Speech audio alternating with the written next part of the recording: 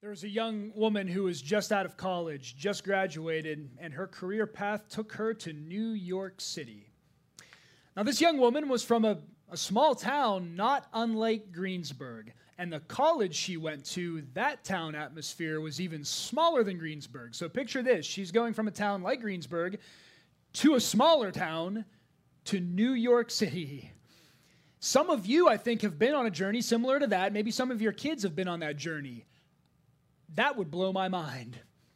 That would completely overwhelm me. This young woman did happen to be overwhelmed at her experience. But it wasn't all bad. She was overwhelmed in some really, really positive ways too. One of those ways was that the apartment that she happened to find, probably with 10 other people, but the apartment she was blessed to find was 1 block away from Central Park. Do you know Central Park?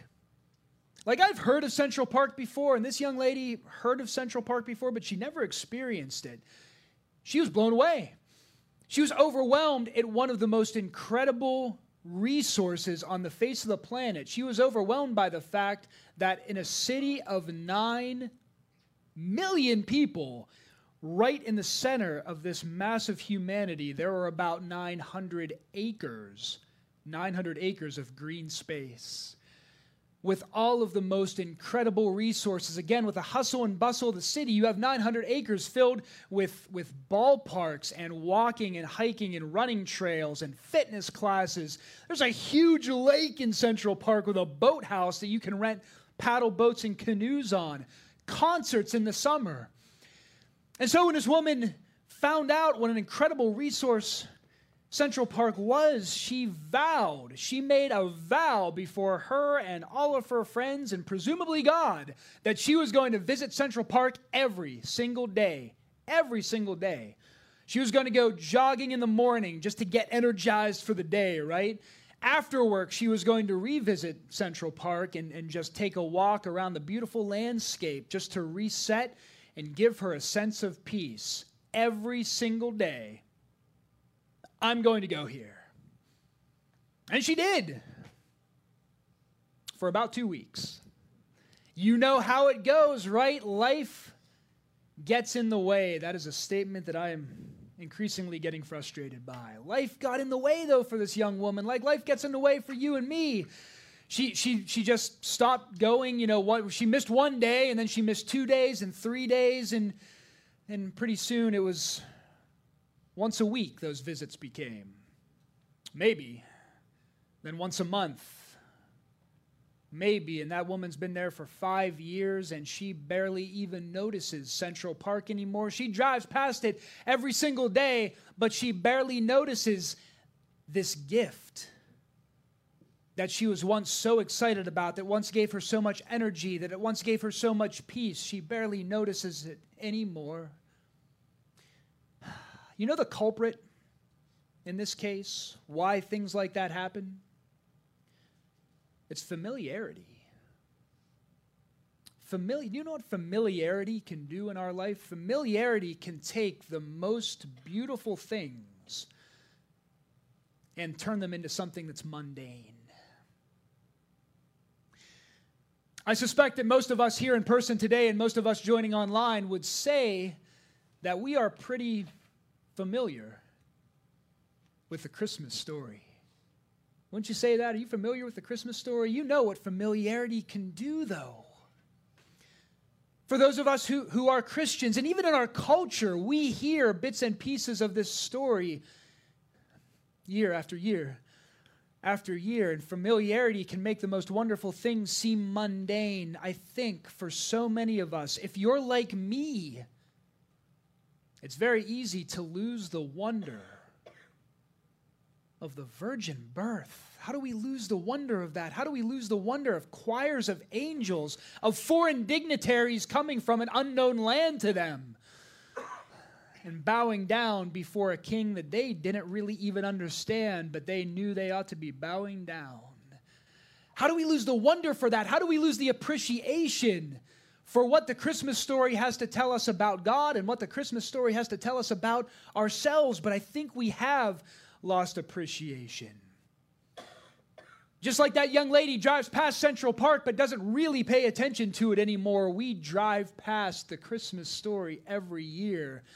But how much does it really affect us? We don't want that to happen. We want to fight against familiarity with every ounce of our being, especially when it comes to our Lord and Savior, Jesus Christ, don't we?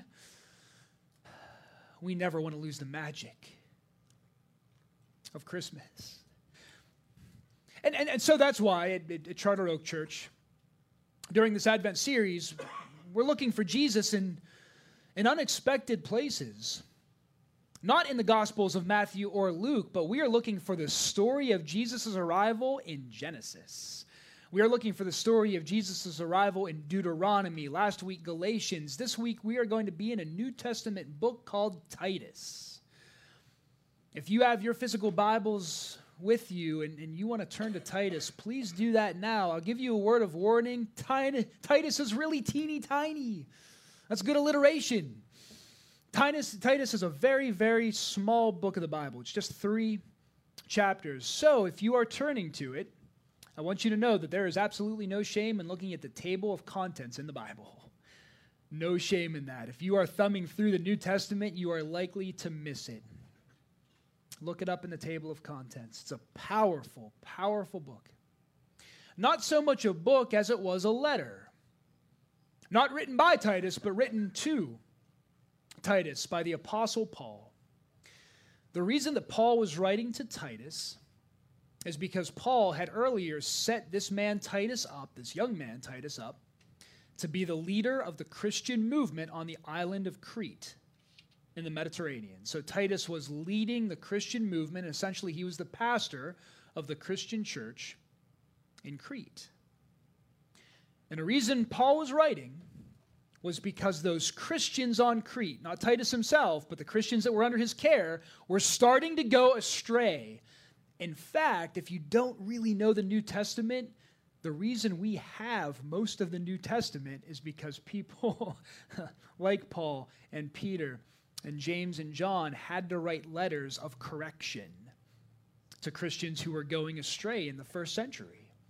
So Paul wrote this letter to Titus, the leader of the Christian movement on the island of Crete, in the middle of the first century, trying to correct some not great behavior by Christians. A summary of that not great behavior were things like, hey, those Christians were starting to, even in the first century, pick and choose what pieces of the gospel message they were going to follow. Those Christians on the island of Crete were starting to add human regulations on to God's perfect commands. And so Paul wrote a letter. He wrote this, and we are going to spend all of our time this morning focusing on one statement from this one little letter. It's in Titus 2:11.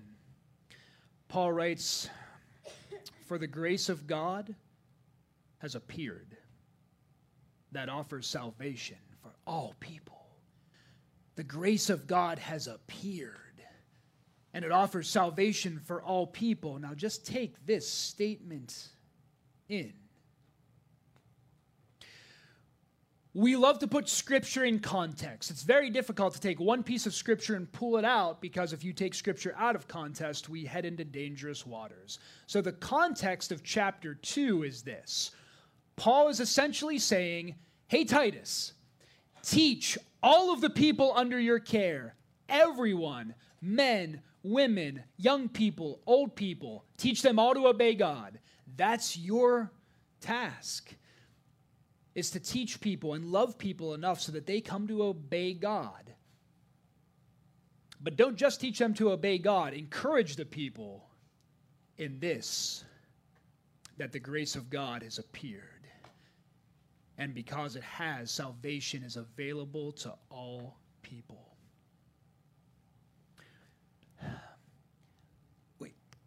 It's tough for us in the year 2022 to really appreciate Scripture, I guess is the best way to put it. So a trick that I like to do is imagine that I'm on that island of Crete, that I'm one of those first Christians in the first century, and I'm unraveling this document and reading it for the very first time. I love to do that. How would those people have received that statement? I hope, and I imagine at least, that it would have given those people goosebumps. I hope and imagine that this statement would have given those Christians on Crete, even if they were misbehaving, goosebumps. I think it may have given them goosebumps because of the way this is written. It's abnormal, isn't it? The grace of God appeared. That's abnormal. That's not how, I don't know about you, that's not how I would write about God's grace. If I were writing a letter to you describing God's grace, I would not put it that awesomely. I wouldn't have the capacity. I'm not sure if I have the faith to write what Paul did. It's just a little thing for you language people. If I was writing this statement about God's grace, I might say something like, our God is a grace-filled God. That's about the extent of my creativity. Our God is a grace-filled God. That's what I would write, in which the word grace is an adjective in this case. Or I might even write something like, God has graced us with salvation. For you language people, what is grace in that sentence? God has graced us with salvation. What is grace? Verb. Very good. We have some language people out there. I know that. I know who you are. Or I might have even written God's grace saves us, where grace is a noun, but that's not what Paul wrote. Paul wrote God's grace has appeared. And it appears to me that in this case, grace isn't just a noun, but Paul intended grace to be a proper noun. And that's what gives me goosebumps. You and I would spell grace, G-R-A-C-E. Paul would spell grace, J-E-S-U-S, because grace has taken on human form. And that's not the bone-chilling part of that. The chilling, the beautifully wonderful part of God's grace has appeared is what it means. And what it means is that if you want to be, you may be adopted as a daughter or son of the God of the universe. Because God's grace has taken on human form, if you want to be, you are a princess or a prince of heaven.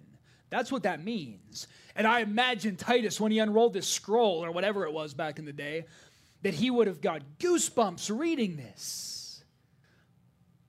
But do you get goosebumps reading that? When you read just an incredible piece of literature like this, that yes, came from Paul's pen, but it was God doing the writing. Do you get goosebumps? Do you get chills? When you sing a song like Amazing Grace, are you brought to tears in wonder and humility? If not, that's why we're here today. That's why we're having this conversation, but I will press you a little bit. If we are not brought to our knees in wonder over a statement like this, what it means is that we don't yet fully appreciate what God's grace means. I think for a lot of us today, we don't fully appreciate the gift that came down at Christmas. So let's talk about it. That's why we're here today. Let's talk about it. Let's understand it. Grace, the human dictionary definition of grace, is unmerited or undeserved favor. If you looked up grace in a dictionary, it would say unmerited or undeserved favor. That's just from a human standpoint. Have you ever given grace to another human being? Christians, I hope we do. And I hope we do often. Have you ever been the recipient of grace? Let's think of some real-life situations where we experience grace. Here's one from my own life. I wish as a pastor I could tell you that this example is going to be about me extending grace to somebody else. It's not.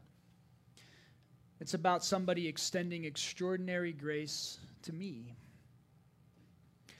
This happened within the past year, by the way. This isn't in another life before I came to Jesus. This was this year.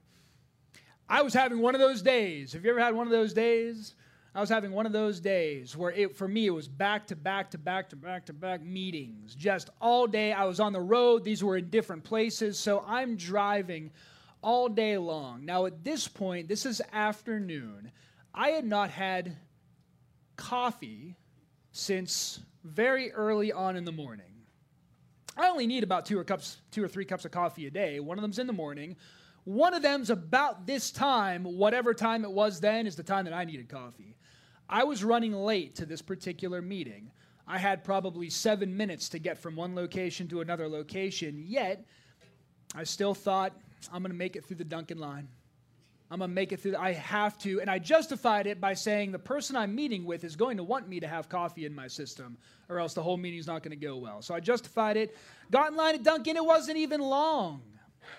I got to preface the rest of the story by saying there's two things you need to know about me for this story to have the most impact. One, I hate to be late.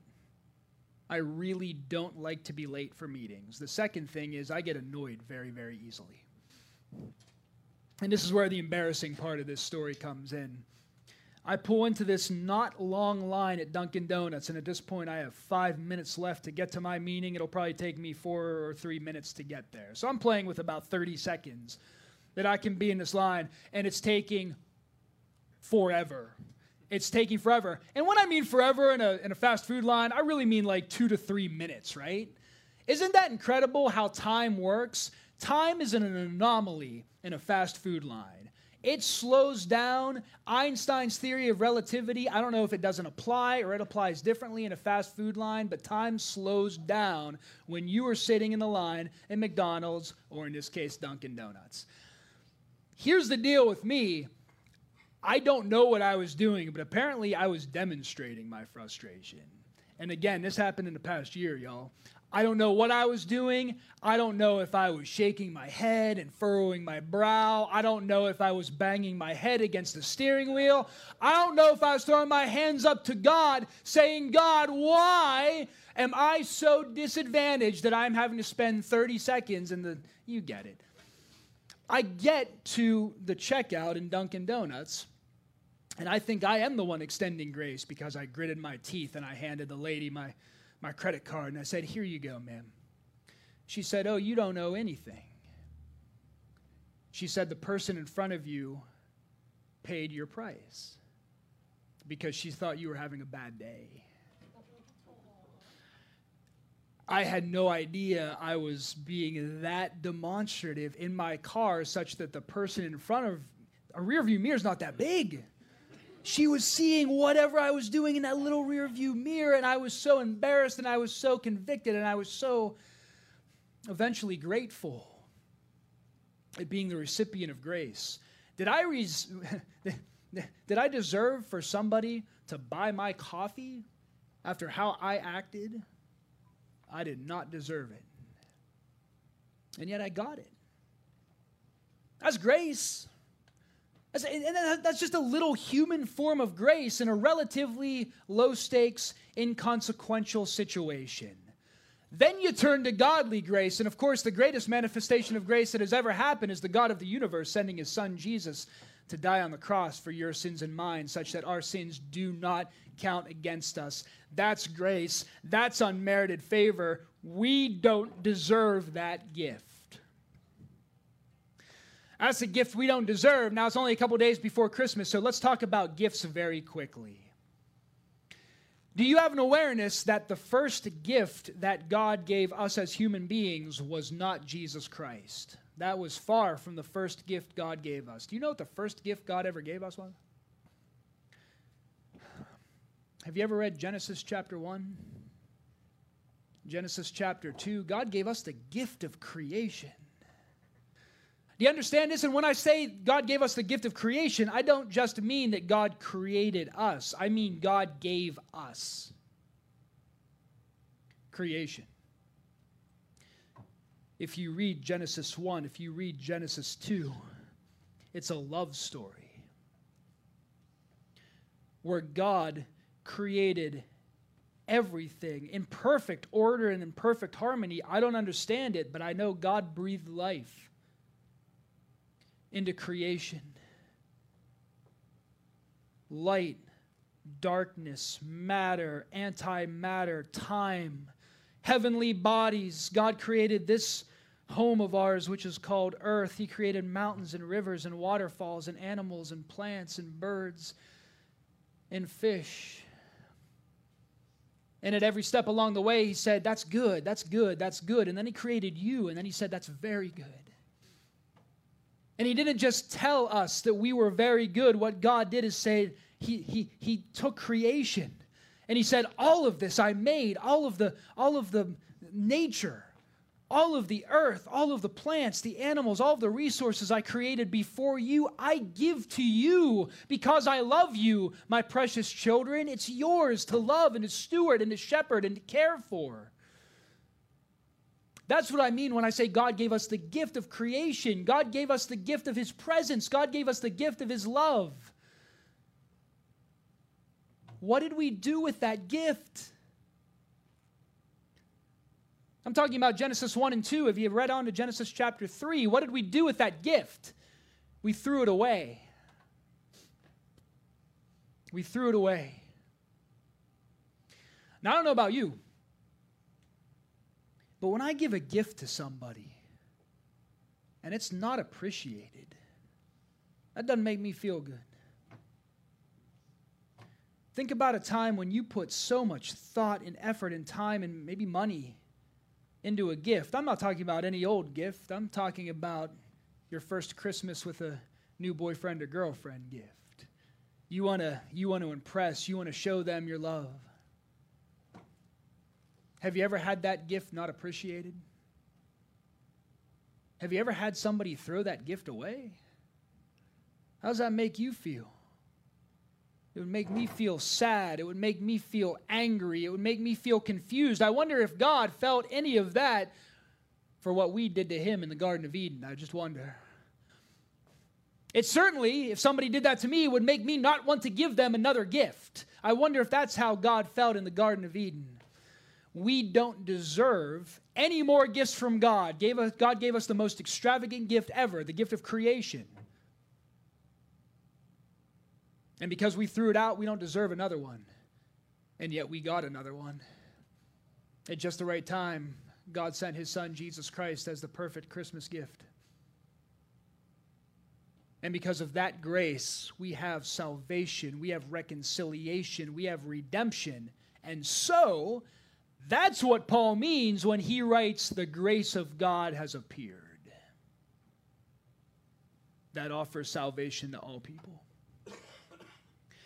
And maybe the most extraordinary thing about this gift, if you really looked at it, Paul, again, for our language people, Paul doesn't say the grace of God had appeared, past tense. Paul writes the grace of God has appeared, past perfect tense, which means it's something that happened, yes, in the past, but has eternal consequences. Do you think what came down at Christmas has eternal consequences? Yes, it does. And that means God's grace didn't just appear in that manger scene in Bethlehem 2,000 years ago. The grace of God appears all the time to this very day.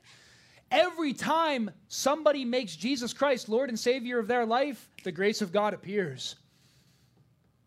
Every time God intervenes in your life or my life, the grace of God appears. And it happens more often, I think, than we think or see.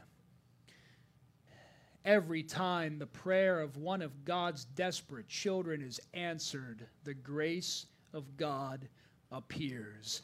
This letter that you see in front of you was written to us today in 2022 just as much as it was written to Titus and the people of Crete 2,000 years ago. Paul's writing about the gift, but do we appreciate the gift? That's what this message is about, is the appreciation of the gift. It is really easy to tell if somebody appreciates a gift, isn't it? Any gift. I mean, it's easy to tell. I think about kids on Christmas morning ripping open their Christmas presents. It's very easy to see if they have an appreciation for what they are opening. How do you tell if somebody has appreciation for the gift? You see it on their face. You see it in their response. It's easy to tell if somebody has appreciation for a gift. You see it in their response. I'm not going to tell a story about my own children. I'll tell a story about myself because, again, it's a very embarrassing one. The year was 1992, and I've always been blessed to receive many, many wonderful Christmas gifts. One of the gifts that I received in 1992 was a $50 savings bond that my grandmother got me every year for the purpose of college. Another gift that I received in 1992 was a Super Nintendo. For 11 or 12-year-old young little Johnny, one of those two things has more value. And as I say these words right now, the embarrassment level is very high for me. When I ripped open one of those gifts, I lost my mind, if you can imagine. When I opened the other one, I probably barely showed any appreciation at all. After all, my grandmother gave me those $50 savings bonds every year, so I had a great familiarity with those savings bonds. I hope I at least said thank you, even if I didn't mean it. I didn't see the value in the savings bond. Both gifts were given in love, but I didn't show appreciation for the gift that was far more valuable. Do we show appreciation for the gift that God has given us? We need to take a long look in the mirror today and ask ourselves that very question. The German theologian Dietrich Bonhoeffer writes about cheap grace. He writes this is going to slap us right in the face. Cheap grace is the grace we bestow upon ourselves. Cheap grace is the preaching of forgiveness without requiring repentance. Baptism without church discipline, communion without confession. Cheap grace is grace without discipleship, grace without the cross, grace without Jesus Christ, living and incarnate. Now, if you don't see the value in something, the response is not going to be there. The proper response to forgiveness is repentance. The proper response to baptism is discipline. The response to communion is confession. When you and I don't respond to God's gifts, it must mean we don't see the value in it. And I don't want to say this to make anyone feel bad. I say this because I love you. So let's keep pressing and let's go deeper. When our faith is just about us, and not about sacrifice, and not about serving other people, we must not see the value in God's gift. When Sunday worship is about us and what we get out of it, we do not fully understand God's gift. When our prayers, 100% of our prayers, are just focused on earthly things and never about praising God or never about other people's salvation, I don't think we fully understand the gift. When our lives are busy and life gets in the way and the first thing to drop off our list of things to do is the things of God, we don't appreciate the gift. Again, I hope this is not making anybody feel bad. I truly hope this is a convicting statement because it's okay to be convicted. It's okay to be convicted. I want to address an elephant in the room right now. I want to address a problem that many people have with the Christian faith. I want to hit it head on. I don't want to leave any room for ambiguity. What do we call grace? What kind of gift is grace? We say it all the time. We very proudly and lovingly proclaim from the rooftops that grace is a free gift, right? Of course, grace, that's a very accurate theological statement. Grace is a free gift. It wasn't free to Jesus Christ, but because of Jesus' sacrifice, it comes free to us. And all we have to do is accept that free gift, and salvation is ours. It's free, it's free, it's free. So if that's a true statement, if salvation is truly free and God's grace is truly free, then why do we have to serve other people? If God's gift is free, why do we have to know God's word and do what it says? Why do we have to forgive other people? Why do we have to do anything that God says? Why does God tell us to do anything at all? If it's truly a free gift, it sounds like there's a lot of strings attached to this free gift. Have you ever wondered that? Has somebody in your circle ever wondered that or asked you that question? Let's peel the onion back even further. We're going to keep on going on this track. Professor Robbie Castleman writes this: salvation is a free gift of God's grace earned by the work of Jesus Christ alone. And this free gift will cost you everything. What does that mean? I want to tell you that I believe this is a beautiful and a true biblical statement, but I want to let this statement sit with you for a moment. We love in the Christian church today the first part of that statement. We more rarely talk about the second part. Is it because it seems like a contradiction? My goodness, for you language people, that is the definition of a contradiction, isn't it? And there are so many people that we are trying to reach who will not become a part of our faith because they have been told by somebody else that our Bible is filled with contradictions. It is only the most surface level understanding of the Bible in which we will even conceive of contradictions. We must go deeper. Let's take the next 3 minutes to just go deeper as we close out this morning. Because I am desperate to show you how the second statement there is more joyful than the last. And it comes down to the definition of everything. What does it truly mean that grace will cost us everything? This isn't some quotation that some modern-day professor came up with. This professor is just saying what the Apostle Paul said 2,000 years ago in multiple places. Let's take Galatians 2:20 when Paul writes, I've been crucified with Christ. It's no longer I who live, it's Christ who lives in me.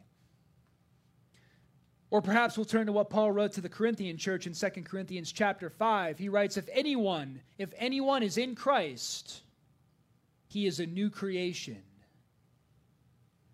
The old has gone, and the new has come. So it is a true statement that this free gift will cost us everything. We want God's grace to cost us everything. What is the everything in this statement? It's our life. Following Jesus will cost us our life. Our old life. Our old life. Let's go back to our foundational statement for today. Paul writes to Titus, for the grace of God has appeared that offers salvation for all people, but that's not where Paul ends. He continues, God's grace teaches us to say no. And that is a statement that we can tattoo on our hearts. God's grace teaches us to say no. No to what? To ungodliness and worldly possessions or passions. To live self-controlled, upright, and godly lives in this present age while we wait for the blessed hope, the appearing of the glory of our great God and Savior, Jesus Christ, who gave himself up for us to redeem us from all wickedness and to purify for himself a people that are his very own, eager to do what is good. That's the gift. That's the totality of the gift. You and I know what heaven is. When I think of heaven, I think of some, hopefully, far off and distant reality. We aren't going to get to experience heaven until we pass away from this earth. Right? That's not a true statement. I don't want to wait till I die to experience heaven. I want to open that gift right now. I'm a spoiled little child. I want to rip that gift open right now. That's actually not a selfish statement. That's a true biblical, theological statement. You and I don't have to wait until heaven to experience heaven. God's word says that you and I get to experience heaven right now if we would only put aside our old sinful life and put on Jesus Christ. I hope this morning you have an understanding that is twofold. One, us living a new and a holy life is our response to the free gift of salvation. And us living a new and a holy life is in itself part of the gift. It's a gift upon a gift upon a gift. Hey, church, you can continue walking in darkness if you want to. You can hold on to your pain. You can hold on to your guilt, your anger, your comparison, your jealousy, your fear. You can hold on to all of it. But there's a present under your tree. It's always been there. Maybe you've never opened it. Maybe you haven't played with it for a while. It's the gift of a holy life. It's the gift of a new life. It's not just the gift of God's grace, but it's experiencing God's grace.